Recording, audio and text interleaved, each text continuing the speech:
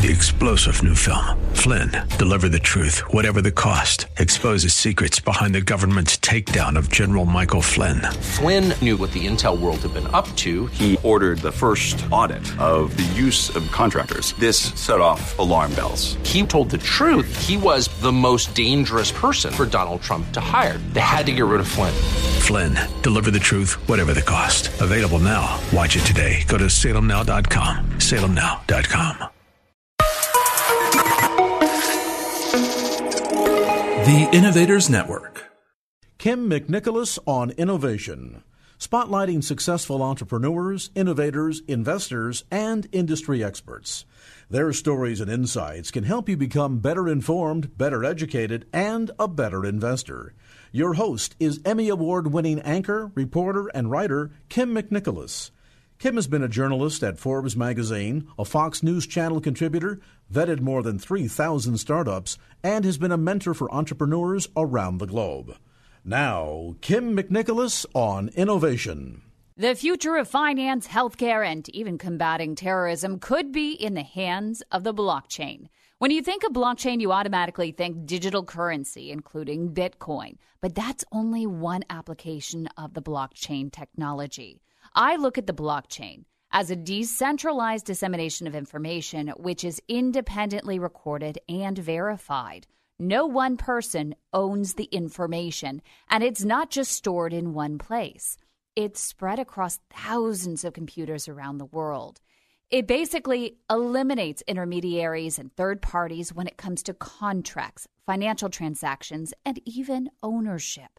Computers in the network verify a transaction in the blockchain, and then it can be stored online with simply a piece of code that represents the exchange. Imagine just how quickly you can get paid for work. Imagine third world countries where there's no property records and designated ownership of land, how the blockchain could quickly and easily change that. Imagine no need for notary publics.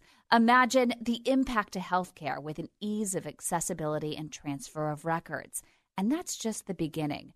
Bill Tai is at the forefront of the blockchain and is in his third year running the Blockchain Summit on Richard Branson's private island, Necker, in partnership with one of the biggest names in the blockchain, Bitfury. I talked with him earlier today, straight from the Blockchain Summit on Necker Island. He shared his key insights from the event. Hi, Bill. You're calling us all the way from Necker Island. Yes, it's beautiful here, Kim. This is our third annual Blockchain Summit on Necker Island. We had a warm welcome from Sir Richard, and we have an incredible group of people here again this year. I was trying to explain to everyone before we called you that what exactly, for the mainstream audience, what is the blockchain? How would you describe it in its simplest terms? I would use an analogy that everybody's familiar with, which is the internet. Everybody uses the internet to send emails, and the internet is basically a smart system that knows where everybody is at the endpoint so that you can basically send a note to somebody and it will flow through this seemingly complex system and get to the other side. And so that big pile in the middle is basically a pile of technology that knows where people are, what their logical address is, and how to package something and send it. And so the blockchain is the same thing, but it's for assets. And what does that mean? That means that you can send, everybody knows blockchain really probably because of Bitcoin. Bitcoin is a piece of value that people use as sort of a monetary instrument. And it's it's almost like emailing people money. So you basically are sending a unit of value that has an address on it that gets sent through essentially a financial clearing system that is expressed on the record-keeping system of the blockchain. And it can be a monetary unit. It can be the title representing a house, a car, really anything that has value. And so why is there so much potential for the blockchain? So I guess you have to look at the existing societal structure built around transactions. And it definitely functions, but there are pieces of it that are remarkably slow. They may not seem slow to people today because they're used to it, but just like people look back and say, wow, it took a long time to complete a long-distance phone call years ago, or wow, it was pretty hard to send a typewritten message through a telex or a fax machine. Now I just send an email. So financial and other instruments will go through the same thing, where the record keeping is live and real time and automatic and distributed all at the same time everywhere. So kind of collectively everywhere, everyone knows where everything is and who owns it. And the change of ownership is essentially a piece of, some software running some bits across to say, well, this one now is owned by this person. And so it's really just a new system that can see down to the granular levels. And it's allowing a redefinition, kind of a decomposition and a redefinition of society and the part of society that is transaction-based. So what's exciting people most there on Necker Island during this third annual Blockchain Summit? Well, I'd say the overarching thing is that they're excited because it has so many applications. But there are some point solutions that have just been wonderful. We opened with an announcement that we are in conjunction with an organization called Mission Blue. We announced the formal sanctioning of a coral atoll in Australia called the Abrolhos Islands, and that the management and kind of protection of that area will be enhanced by the use of the blockchain. So in that case, that area has a tremendous diversity of ocean and actually land-based on island species that there's a lot of data about all of those, the climate, the area, the water temperature, the density of fish, but it's been in single point kind of research studies.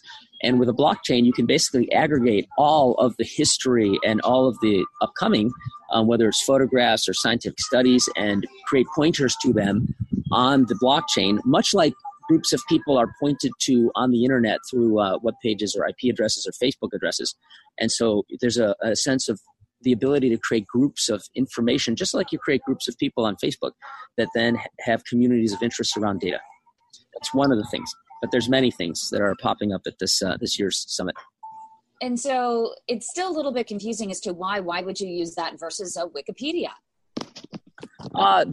So yes, you could use Wikipedia. Wikipedia is great for sort of documenting a little bit of kind of a historical record and keeping things kind of current. But Wikipedia doesn't really hold large data sets that can be synthesized together across databases and pulled into a common framework to then pull analytics out of. So imagine, you could theoretically use Wikipedia as a reference point. Like, imagine going to Wikipedia for the Abrolhos Islands and then seeing, 100 different lines representing 100 different research studies on lobsters, for example. And then you'd have to pull all those and kind of synthesize those into something and check the timestamps. And, you could do it, but it would be cumbersome. The blockchain, basically, it's like, when you go to a web page, you'll sometimes see an IP address, and that represents the page, just like a phone number represents a person. Think of the blockchain as an automatic directory. Just like, when you want to call someone on the phone, you type a bunch of numbers. The phone book is the marketplace. The blockchain is effectively the marketplace that you don't really even have to use. It just knows that this number is connected to that person, so it can connect to two people. So if you're interested in research across a variety of areas and it's tagged right, you just kind of synthesize it, and you have the database, the collective database you need to figure out bigger pieces of information.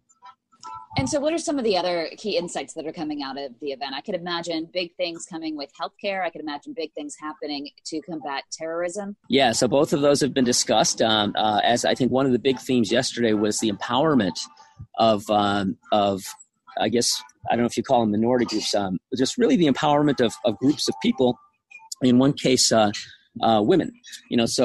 So there have been a number of women in countries that do not treat them fairly or equivalent to men.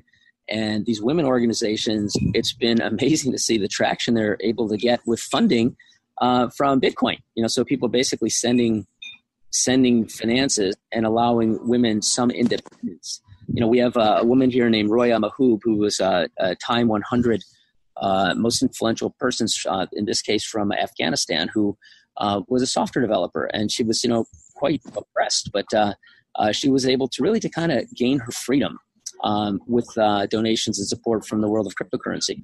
So freedom of action. So just lots of different cases. That healthcare system in the United States, it is becoming, or over time, it's becoming more and more data intensive. That data is sprawling and unorganized and hard to find. And so blockchain basically provides order to chaos. You do have to onboard it, but it allows framework for all that stuff to be organized. In the case of terrorism, there was a great session yesterday with Hernando de Soto, Val Vavilov, who's the CEO of Bitfury, and myself. Hernando basically defeated a terrorist army. He's an economist, but he was the main weapon that defeated a terrorist army in his home country of Peru back in the 70s and 80s by the use of land titling and basically giving people ownership of assets so they cared. And it's a longer story, but that was expressed in a book called The Mystery of Capital. It became an economics bestseller. And there's been a project underway since the first blockchain summit to automate the principles in The Mystery of Capital. He did that actually manually using stacks of paper effectively to create the land titling and basic brick of capitalism in 15 or 20 countries over the last couple of decades. He's president now of the Institute for Liberty and Democracy. And so he's got a workflow that works, but it hasn't been automated yet. And we found a way to basically take his practices, automate them in software, and register all that stuff on the blockchain to make it replicable and scalable. And, if you give people opportunity and jobs, it helps prevent them from becoming terrorists. So yeah, there's healthcare, there's terrorism, there's environmental conservation, there's economic empowerment. This morning's session is on e-governance. So there's a way to do very quick and broad voting systems. Imagine just when you go to vote to be able to pick up your iPhone and your identity is secure and authenticated. It knows that there's no double counting, and you basically just hit, vote on your iPhone app and you can vote. So there's ways to make government more efficient. And government is one of those things that is intended to be there to create efficiencies for nations and groups of people. And yeah, it definitely does that, but the creation of efficiency isn't very efficient itself. So right. So blockchain basically can streamline a lot of those processes and make it easier and faster. Could the blockchain have made a difference in the 2016 presidential election? Stay tuned to find out. Now, back to Kim McNicholas on innovation. Welcome back to the show. I've been talking to Bill Tai, the brainchild behind the annual Blockchain Summit on Sir Richard Branson's private island, Necker. He took a break from his conference sessions to share his insights straight from the event, straight from the British Virgin Islands. Before the break, Bill was saying that the blockchain could create a more simplified, efficient, and effective voting system. So, of course, I had the obvious follow-up question for him. Could it have made this past election much more confident in the election results, right, wrong, or indifferent, if we had the blockchain? And if so, how? Absolutely, because you would have seen the tally in real time, not people in systems counting the vote, but they'd be, when you hit a like button on your Facebook page or in your Facebook feed, it's registered instantaneously, right. And everybody looking at it knows how many likes there are. So the votes would basically be instantaneous, and I think they would be more broadly distributed. I think there's a lot of people that can't get to the polling stations because they're driving home from work and the traffic's too bad. So imagine, the polls open, you take out your phone, you tap a button. And so I think there's a way to lower the friction to a lot of government services to make the real intention of people more transparent. But doing this all in a network, isn't there a high risk for hacking and manipulation? There will always be, but, and yes, you hear about hacks happening in parts of the cryptocurrency world that are a little bit newer. But if you use the Bitcoin blockchain, certainly the Bitcoin world is full of very intense programmers that, of course, would try to hack everything. And Bitcoin has been around now for, nearly a decade. And nobody's been able to do it. And there are reasons for that. The system is a very, very robust system, because it's a distributed system where the records of any transaction are basically stored in many, many, many thousands of peers around the world. And so to fake the data or to hack the system to change the data, you basically would have to take over all of those individual separate computers on separate security all at the same time and overwrite the data and then report that data into the blockchain. It's not possible.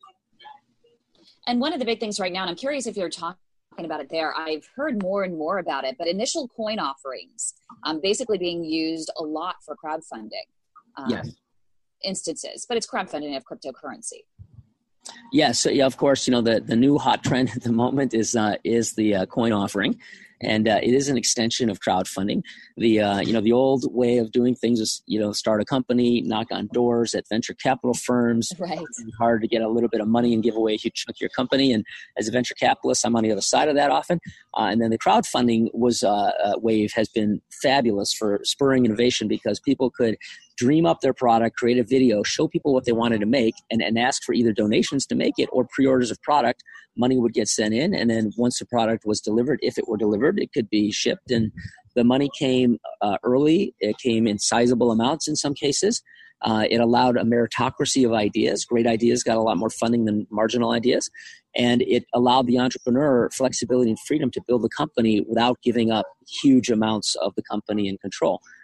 Now, there's this coin offering, which is effectively a way to tokenize or turn a donation or turn a contribution into something like a virtual coin on a video game. So you basically have something where you've donated, you have a digital representation of that, and then you can sell that into a marketplace if you want. So there's liquidity. So, you might make a donation. Like it used to be in Kickstarter, if you like something, it might say, oh, pay $5, get a t-shirt, or donate $5, get a t-shirt. And then you'd feel happy if you like the product and want to support it. In this case, that t-shirt would be the token in effect. And if there was a marketplace for those t-shirts and they went up to $10 or $20 a t-shirt, you could sell it if you want. Or maybe the market price for that t-shirt would go down to nil and then you just hang on to it. So there's a way now to have a liquidity mechanism on your contribution in a variety of forms. And do you see this staying or going away, growing? Where do you see the ICOs? I think I don't see it going away. I think it's a trend that's here to stay because, it is a little bit like a Kickstarter t-shirt campaign. There's a lot of people that will contribute to a lot of different things. I was surprised in the early days of Kickstarter what kinds of things would get funded. And I think, ICOs, there's some great stuff on there. There's some ideas that I would question, but almost everything that I've seen go on for an ICO gets some funding, just like Kickstarter. And so I think the practice will always be there. Whether or not the size of ICOs will continue, there were a few weeks ago that were raising 150 to 200 million, and they got done. Whether they'll continue in that size, I don't know. I think that's happening because some of these tokens are going up in price rapidly after the closing of those deals. So people are speculating on the profit potential of buying into an ICO. But if that goes away, I think the ICO sizes will shrink. I think there was a regulatory announcement yesterday clarifying what is and what is not a security as opposed to a donation or token. Mm-hmm. And so I think that's going to put a little damper on it for a bit because people will be confused as to whether there's going to be more regulation or not. But I think it's a trend that's here to stay. It'll just probably morph and form. And two quick things. One, so you're there with Sir Richard Branson, and I know he's been a little bit reserved in terms of the blockchain in the past. Where is he at? Have you gotten any feedback from him? Is he commenting live during the presentations? What is he saying now? So his like everyone on this planet, his familiarity with the terminology has been going up just because of the press and interest about the space.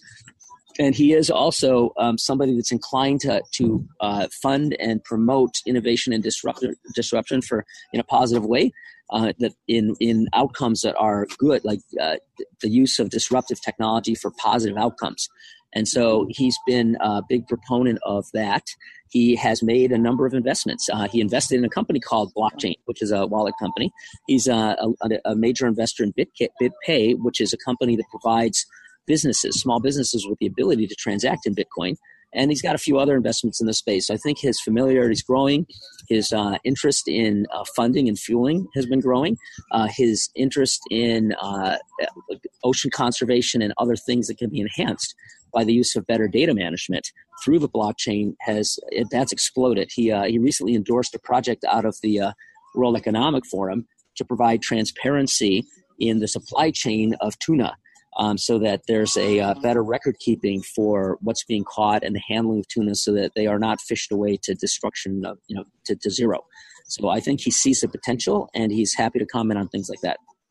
Oh, that's so exciting. Any other key insights you want to share from the conference that people would be really excited about who aren't there? I think it's an area that has such broad implications. It's drawing thought leaders from a lot of different areas. We have folks here that represent the entrepreneur community. We have former central bank governors. We have, deal makers from every continent on the planet except Antarctica. We've got former regulatories. Jim Newsom, the former chairman of the CFTC, is here. It's just impressive, the collaboration that is occurring here to take a breakthrough technology and help use it, help shape it to do some really positive things across so many fields. So it's just, one of these waves that you just cannot miss. And I received a note. This is something very special. I received a note as we close out here from a man by the name of Thomas Flake. I was introduced to him because a friend of mine believes that he would be great for the Extreme Tech Challenge with his current project. Prior to this, he was involved in the blockchain. And he wrote this to me. It is a pleasure to meet you. Let's start by thanking you for something you did. And he thought I was more involved with blockchain than I am. But he was looking more at you. He said about 3 years ago, we pitched a successful friend on the idea of investing in our cryptocurrency derivatives exchange. He told us he didn't know about the derivatives or Bitcoin and probably thought we were crazy. Your team held what must have been the first, or maybe not, blockchain summit at about the same time. A week later, my friend was on Necker Island for a different event, but all over the place was material related to Bitcoin. After returning from the island, he made an investment. Yeah. And today we are on the brink of starting the U.S.'s first regulated designated contracts market, one step up from the SEFs that LedgerX and Terra are doing. Yes. And he says, thank you so much. Fantastic. The cryptocurrency is changing lives. I would encourage you to reach out to a gentleman named Richard Burton, who I think you've met through the kite outings that we do. Yeah. At the XTC Norway, the Norwegian government through Oslo Business Region funds the launch of the Extreme Tech Challenge every year. I hadn't seen Richard for a few years. And Richard comes bounding over and he gives me a gigantic hug and he says to me, Bill, you've changed my life. Thank you. I just have to thank you. You've changed my life. And I said, really, Richard, how did I do that? And he said, do you remember like 3 years ago, you told me when I messaged you and I said, I'm looking for something to do next. Do you have any ideas? And you told me to look into Ethereum. I said, yes. And he said, well, I did. And I said, yes. He said, well, I ended up developing the website for part of the website for the Ethereum Foundation. And I said, so let me guess, you got paid in Ethereum. And he said, yes. And I said, oh my gosh. And it's up 20x. He says, no, it's up 50x. Thank you. And he gives me a big hug and he says, I have total freedom now. I work on what I want to work on and I travel and kite around the world. And just, he's got a Medium post that touches on it. It's not specifically about that, but anytime there's a new disruptive technology that has value, it can be valuable. And those who partake in that value creation, sometimes they get lucky. And I often say I'd rather be lucky than smart, but being smart is putting yourself in the path of luck. And Richard just ran like right in front of the freight train. So there's more freight trains coming for all of you out there in Radioland. Sounds good. Thank you so much. Enjoy the rest of Necker Island and the rest of the week, and say hi to the lemurs, the turtles, the flamingos, and thank you. Yes, you know them all. You know them all, Kim. Yes, you've been hanging out here enough that they're all friends of yours now too. Thank you. And coming up in just a moment, we'll have a big announcement in regards to a big name in the credit card world and their involvement in the blockchain. So stay with us. Now, back to Kim McNicholas on innovation. Welcome back to the show from Necker Island, straight back to Silicon Valley. We have Bill Barhydt, the CEO of free global money transfer app Abra, who is going to be on to talk about one of the biggest announcements of the week, I think, involving the blockchain. For the first time, a Bitcoin company has integrated directly with a very large credit card network. Bill, welcome to the show, and I can't wait to hear the conversations between you and American Express. Hi, Kim. How are you? Fantastic. Great to be here. So, yeah, we're super excited that, to my knowledge, we're one of the few, if not only, companies ever to work directly with a credit card network. In this particular instance, to facilitate cash flows directly into a digital currency wallet off of an American Express card or via any consumer American Express card in the U.S. We're going to start with the U.S. and see where we go from there. But, yeah, I'm really excited about it. I'm not aware that any company has ever achieved that before, and I think we're already seeing people using it since we announced it a couple of days ago. And it's working well, and, yeah, people are really excited about the ease of use and kind of the direct integration between the banking world and the digital currency / Bitcoin world with instant real-time gratification. So you see the money in your Abra wallet right away.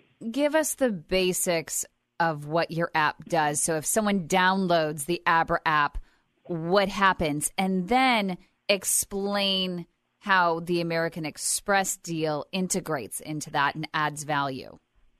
Gladly. So Abra at its core is a digital currency wallet app for both iOS and Android. It allows you to store digital dollars or Bitcoin on your smartphone with no bank involved, and either store or transmit those digital dollars or Bitcoin to any other Abra app or to any external Bitcoin wallets. The biggest advantage of Abra is that it's the only app out there that truly interoperates between the traditional fiat world and this new Bitcoin world. What I mean by that is you can move money quickly in and out of the banking system into your Abra app. And if you're holding the money as dollars, the recipient can receive Bitcoin and not even know that you sent them dollars, and vice versa, meaning the sender can send you Bitcoin and you can receive dollars and not even know that the sender sent you Bitcoin. So this interoperability between Bitcoin and fiat, I think, is very unique to Abra. American Express allows us to go one step further and make those cash loads into the Abra app near instantaneous. You simply type in your card number, agree to the transaction, and within a few seconds, you see that your balance is updated, and then the transaction will confirm, usually after one or two Bitcoin block cycles. And so you're good to go. One of the things, just my understanding and why you were in the Extreme Tech Challenge, and you were one of our top companies, and the Extreme Tech Challenge is the world's largest global startup competition, which I run. And what I loved about it was simply the fact that it just, I don't know if anyone out there has actually tried to send money and it takes days, or maybe you've received a check and then you put the check in the bank and they say, oh, well, we're going to put a hold on it because we have to verify with the other bank if the money's there and blah, blah, blah. What's great about the blockchain and your app, which is it built up upon the blockchain? That's really the premise, right? Bitcoin blockchain based and behind the scenes. And so the benefits there, if people were listening in earlier, is that you don't have to have this third party involved. It's, thousands of computers can actually verify where the money is coming from and where it's going. Right. That's right. And we've gone one step further. Well, actually, I would say two steps further than that. One, most people who are storing Bitcoin today are allowing a third party to hold and manage that Bitcoin for them. Oh, interesting. And as a custodian of funds. So if you're using a Bitcoin exchange to manage your Bitcoin, they're holding your Bitcoin, not you. And so with Abra, the keys are on the phone. So you have agency over your own funds in real time. Meaning you have access. I cannot take your funds. If the government comes to me and says, I am here to subpoena Kim's funds, my response is, well, I have no access to those funds because they're on Kim's phone. So that's part one. Part two is, even if you're holding dollars on your phone, I have no access to the funds because the way we're holding those dollars is effectively storing them as Bitcoin and then hedging the value of the Bitcoin to the dollar. And so on the phone, you just see dollars. And that's a huge breakthrough because even the dollars themselves are what we call non-custodial. They're not in a bank account. They're on your phone. And so both of those combined allows us to move very quickly between the fiat and Bitcoin worlds from a single smartphone application. And now with American Express, that's huge credibility for you to have them as a partner and for them to be trusting in you. That's right. I couldn't agree more. It's interesting that you say that. We've had not only a whole lot of people sign up since we made the announcement, specifically to use the American Express integration, but we've seen a halo effect in all the other features of the app. And I think a lot of that is due to exactly what you just said, meaning the credibility of people who want to get into digital currency and see that there's a company that not only has a super easy consumer experience and makes it easy to get the money on and off the phone, but has the credibility of working and integrating directly with American Express to facilitate that buy of digital currency directly onto my Abra application. Thank you so much, Bill, for joining us. Congratulations. And for anyone who's really now inspired to do a little bit more research and get involved with the blockchain, downloading Abra is a really great start to just dabble in it and get your fingers wet. Thank you so much, Bill, for joining us. My pleasure, Kim. Great to talk to you. Next up, we have Toni Lane Casserly. She has another startup that's in the blockchain space. I mean, the number of startups that are emerging in this space, it's just exploding right now. It's becoming more and more popular. And I think the more these startups emerge, we're going to start seeing more and more companies, such as even Abra, jumping into the mainstream, and big names such as American Express jumping on the bandwagon as well, trying to be at the forefront of cutting-edge technologies to lead us into the future. Next up, we have Toni Lane Casserly. She has a very interesting startup in the blockchain space, which is creating a virtual nation or virtual nations. Toni, tell us about your company. Hi, Kim. How are you? Fantastic. I'm surprised you're not on Necker Island with Bill and all of the crew. I know, me too. Next year. So tell us, what is the name of your company? What are you guys doing? So the company is called vNation. It's vNation.io. And we are essentially leveraging some of the core innovations created by blockchain infrastructure to allow people to design new systems of governance that effectively redefine the raison d'être, or the reason for being of the nation state, which is something that is transformed by the capabilities blockchain presents. What does that even mean? Does that mean if, I am not happy with what's happening here in the United States and the presidency and what's happening on Capitol Hill, I want to start my own little virtual nation and have my own community of people and set my own rules? Not only I want to have my own community of people and set my own rules, but I want to do all of my arbitration. So in terms of my legal services, I want to conduct legal services under the New York Convention, which is an agreement that is working with trillions of dollars worth of international trade to effectively define the way that I'm interacting as a sovereign individual with my own legal contracts and constructs. And I want to maybe create my own service programs with my friends in the private sector. I actually want to create a community that provides maybe better protection for citizens, or better health care for citizens, or, better services for citizens in a million different capacities by essentially creating my own network of resources and distributing those resources to my tribe. But how does that translate into the real world? Does it translate? Yeah, so of course. We have to think of our work as a quantified Burning Man. And so a few examples of people who are already starting to do this, there's a huge difference between the idea of a nation, which you have the Iroquois nation. A nation is essentially a tribe. It's a group of people. It's more of a cultural thing, and a nation state. A nation state is a group of people that also transact and interact with and as a political body. And to be a nation state, you need recognition from other nations. We're out of time, but if people want to find out more, vNation.io. And I'm Toni Lane Casserly. Fantastic. Thanks so much. We'll be back in just a moment. Now, back to Kim McNicholas on innovation. Welcome back to the show. Internet identity has been a burden and a vulnerability since users enter their own security credentials, which, as we all know, can be faked, stolen, or purchased by the millions on the dark web. Avaron, though, is flipping the script. Avaron authenticates mobile users in the background by tracing packets deep within the mobile network.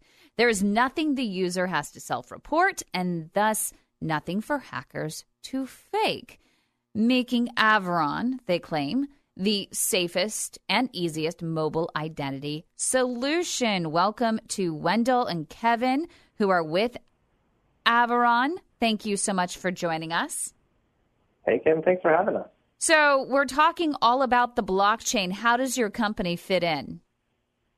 Right. So with the blockchain, one of the big things is that it's pushed as a super secure thing, which it is. But there's also, people forget that there's the other side of it, which is kind of like this vault, but the access part of it, the front end of it, is how do people access their stuff on the blockchain, right? And that comes in the form of wallets for their Bitcoins, other apps or other websites that they use to interact with the blockchain.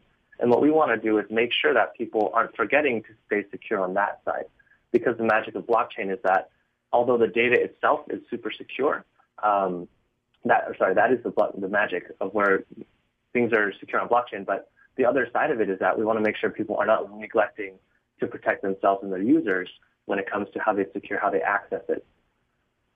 And so what would you say to people out there who have never used the blockchain, aren't involved in cryptocurrency, that, you know, we had the CEO of Abra, for example, on, which is you can store your money digital, it's digital currency, whether it's dollars or whether it's Bitcoin or any other currency, you can store it on your mobile phone. People are like, no, I'm going to stick with the traditional way because it's safer. How can you convince people to take a chance on the blockchain and some of the cryptocurrencies out there? Yeah, I mean, I'm still learning so much about the blockchain and Bitcoin and everything too, and all these cryptocurrencies. I would say, number one, it is absolutely one of the most interesting things that have come out that is really changing the face of the world, and it's something to really kind of look out for. And I think there is so much potential there, given really what it promises to do with currency. And I can't claim to be a complete expert on cryptocurrencies itself, but on the security side of things, I think once we are able to fully protect people, there's going to be just so much potential for blockchain. And so as you build your business, you're targeting mobile users just in general, and no matter what they do on their phone, whether it's within the blockchain or whether it's in dollars or anything else that they do, you're saying, hey, we're going to protect you. Right. And yeah, it's interesting kind of how we came across blockchain and the crypto world is because we started off just being a security company and saying, hey, we've got this new way to authenticate people. So if you're accessing a bank, your home IoT or anything online, we're able to protect you guys better than current solutions. And the people that really, really started running to us are people in the, the blockchain space, the crypto space, because these people are the first targets that hackers try to attack on the internet, because compared to something like your, Facebook account or some other information, if you steal someone's cryptocurrency, you're stealing actual money. There's no extra step involved in converting that into money for hackers. And so that's how we kind of stumbled upon the Bitcoin, blockchain, crypto world as, wow, these people are doing some really amazing stuff. And that's putting them at the forefront of, the vulnerable on the internet right now. And so we're doing our best to kind of get the word out there and say, hey, there are better solutions. You guys, there are ways to better protect your users so you guys can keep innovating and building on this awesome technology. Fantastic. So you're at the forefront, on the cutting edge of the blockchain. Congratulations. Thank you. Thank you. If people want to learn more, they can go to Avaron.com, or what's the website? Yeah, www.avaron.com, or email us directly at contact@avaron.com. Thank you so much. Really appreciate it. You. Next up, we have Paul Kuskowski, I believe. He's with CoinFirm, and I have some serious questions for you, Paul, in regards to just the legal side of the blockchain. You probably are at the forefront right now. I think you're one of the most 50 most influential companies when it comes to the blockchain. Yes, correct. And very much recognized also on the RegTech side, so providing technology for around compliance regulation. Basically, we are providing anti-money laundering and counter-terrorist financing solutions, online solutions for cryptocurrencies businesses and blockchain businesses. And so obviously there are threats out there, but there are threats probably to every aspect of business, right? But there are threats in terms of using the blockchain and cryptocurrencies. How can you ease people's concerns? What should they worry about and what shouldn't they worry about? We have about a minute 30. Okay, so from our perspective, we are looking at the regulations primarily, and this is one of the non-compliance is one of the biggest threat for these companies, especially around because in the blockchain, basically with cryptocurrencies, the peer-to-peer transactions are happening. So, and this is we're creating new businesses, we're creating new markets, but this markets needs to still comply with the existing regulations or the new regulations which are coming. From our perspective, one of the major obstacles and one of the major risks for these companies is non-complying with anti-money laundering or being, a party or in the, not knowingly even, in the terrorist financing, for example, schemes. So this is something which we are addressing, and this is something which we are, globally recognized for. And so, should people in the mainstream get involved with the blockchain? Would you encourage them to do that? Would you feel safe doing it, knowing that people like you are on the job? Yes, and this is what we actually are doing. So we bring in a lot of banks and financial institutions into blockchain sphere and cryptocurrency sphere. The one thing which was missing without our systems and platform is basically allowing or having tools for existing systems to manage the risks related with cryptocurrencies. So effectively, if they couldn't accept cryptocurrencies businesses, or there was problems with accepting cryptocurrencies businesses because they couldn't manage or they couldn't understand the risk associated with cryptocurrencies businesses, we have like about 10 exchanges seconds. of payment processors, and we are helping to basically allowing them to manage this risk, and both on the cryptocurrency as well. So we are helping with addressing anti-money laundering regulations and making sure that the businesses are compliant. Thank you. And everybody's thinking of everything. So take a jump. Explore the blockchain. This has been Kim McNicholas on Innovation. You can connect with Kim on Facebook /Kim McNicholas or email kimmcnicholas@gmail.com. Be sure to join us again next Friday at 1 for Kim McNicholas on Innovation. This show is distributed by the Innovators Network. For more information and other great shows and content, visit theinnovators.network. 3-star General Michael J. Flynn, head of the Pentagon Intelligence Agency, knew all the government's dirty secrets. He was one of the most respected generals in the military. Flynn knew what the intel world had been up to. He understood its funding. He ordered the first audit of the use of contractors. This set off alarm bells.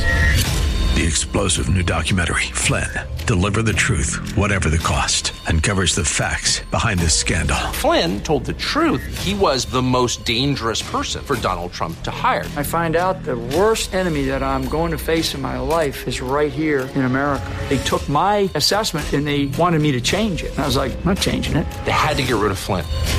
With in-depth interviews, archival footage, and never-before-seen personal records of the man behind the headlines. I just felt like I was drowning. Flynn, Deliver the Truth, Whatever the Cost. Available now. Watch it today. Go to salemnow.com. salemnow.com.